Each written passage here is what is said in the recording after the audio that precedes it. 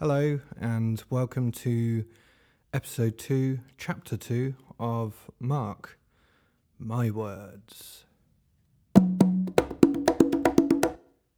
Hello world, welcome back. Thank you very much to everyone who downloaded the first episode and has subscribed. Very nice, had some lovely comments. And though it's not a competition, I can see what countries downloaded the most. So at the minute, at the top, it's the United Kingdom. Well done. Second, United States. Hello, America. And third, Ireland. Bonjour. So that's nice. I get to see who's listening. Hello. Without further hesitation, please enjoy chapter 2 of the as yet untitled children's book by Mark.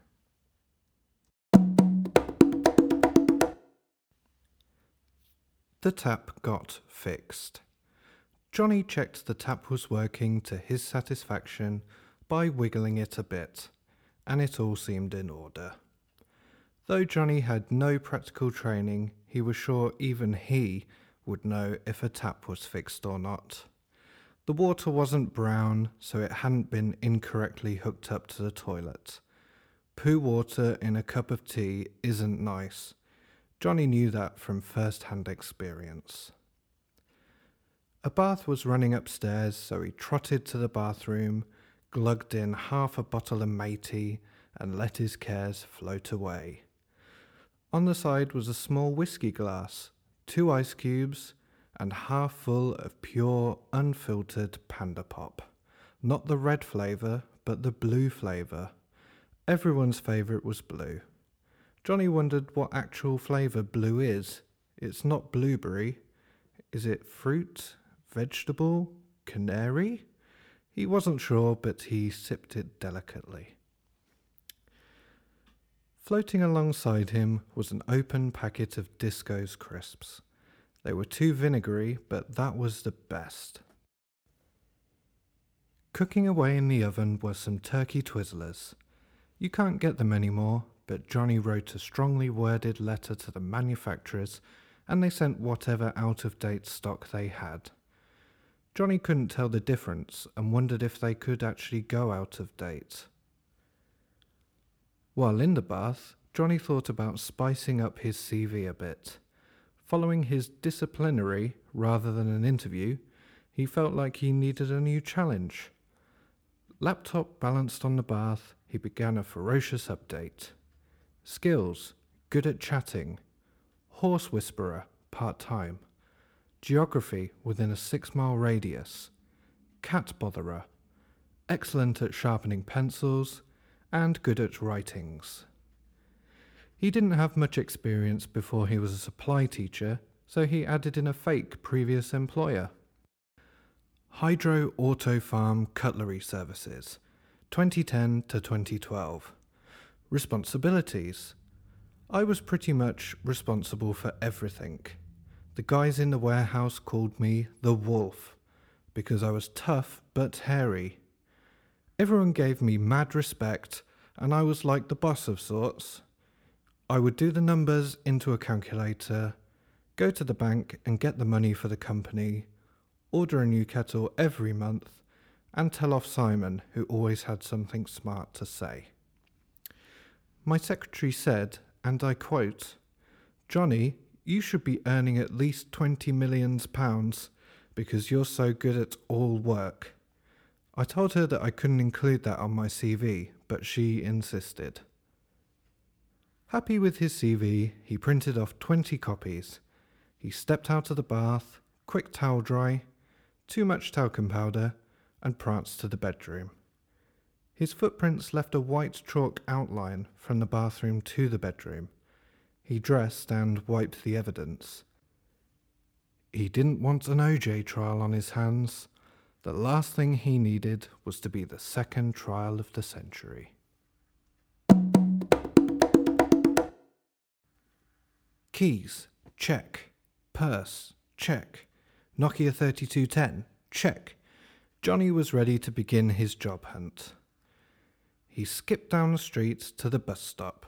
As soon as he arrived, one turned up. The Nazis weren't bad at everything, Johnny mused to himself. "One to the town centre, please." £1.50, said the bus driver. Johnny rooted around his purse. "Do you accept Cineworld gift cards? It has over £3 on it." "No, just real money, please, Johnny," snorted the busman. "Look, don't worry, I'll get it off your mum at some point." Johnny was free to sit where he liked. He chose the bottom to keep away from the bad kids, and chose a seat where he could reach the weird black thing that you push in to make the bus stop moving. He liked the control he had over the vehicle. He felt like Dave Benson Phillips in his heyday. Entering the town centre, he went to his first port of call, the pet shop. "Hi, Johnny," greeted Alan, the owner, warily. "Hi, Alan. Any new poisonous animals in?" "Not today, Johnny. Not for you, anyway," murmured Alan. "I want a job. Can you give me a job here?" "I've had a great new idea of a new area you should get into. Monkeys and llamas. They will fly off the shelves." Johnny flailed his arms a bit like an excited baboon. "I really don't think that would work. The monkeys would eat the rabbits, and no, sorry, I don't have any vacancies." Alan was a tired man in need of a rest. Johnny would try to perk him up by posting spiders through his letterbox anonymously. Apparently, Alan didn't appreciate this and wrote an article in the local newspaper about anonymous harassment. Johnny also thought he was an alcoholic. Johnny screamed "bye" very loudly as he left, and all the birds went mental. He laughed to himself and clapped so hard his dry skin flaked like snow.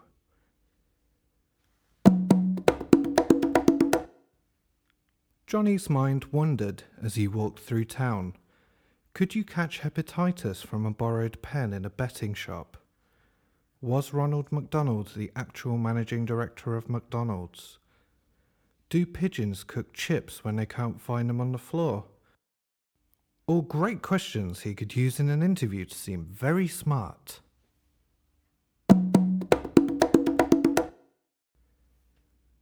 Primark's have a large shop in the centre of town, and Johnny thought this would be his ticket. He entered the shop and spotted the employees-only entrance. Darting towards it, he walked straight in. His efforts were quickly thwarted as a burly security guard grabbed him. Johnny shouted, "Get off me, you paedophile!" This approach did nothing, which is unusual as it had always worked at the school. Many of his colleagues had got fired using this method. Johnny decided a quick exit from the shopping centre would be a good move, so he ran as fast as he could, like a demented ballerina trying to float with a broken ankle.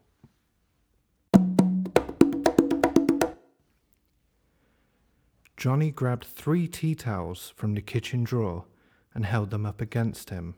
His mother was cooking some eggs and he crept up behind her.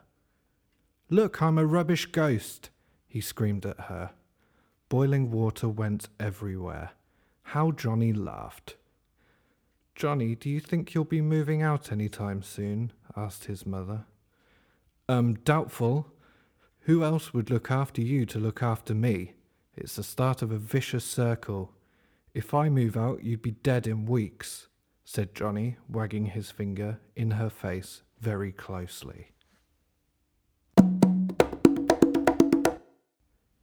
The lunch bell had just rang and the students began to leave Johnny's class. Raj, would you mind staying behind just a minute?" asked Johnny, very politely and out of character. "Now, Raj, thank you for your support in staying behind as I asked. That's very good and that." Johnny smiled, showing all of his teeth and gums. "Okay, sir," squirmed Raj. "Now, there's one thing I wanted to ask you." "What the hell is your problem?" Raj looked stunned at Johnny. Johnny clenched his teeth together so hard one of them popped out. "Don't look at the tooth, look in my eye.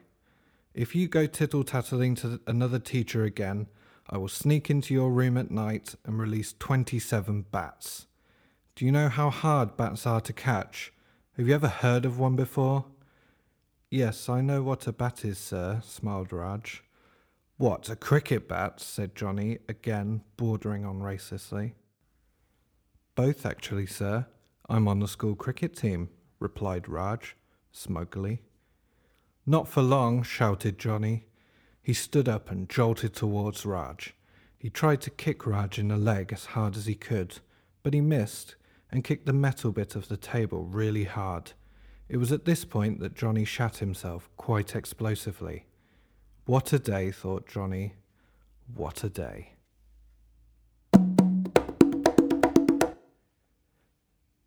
Thank you for downloading this episode and listening. That was chapter 2. I still haven't had a suggestion of an actual title. So again, if anyone wants to get in touch, it's markspodcast@hotmail.com. Or you can follow me on Twitter. It's Jurassic Mark, which is JURRASICMARK.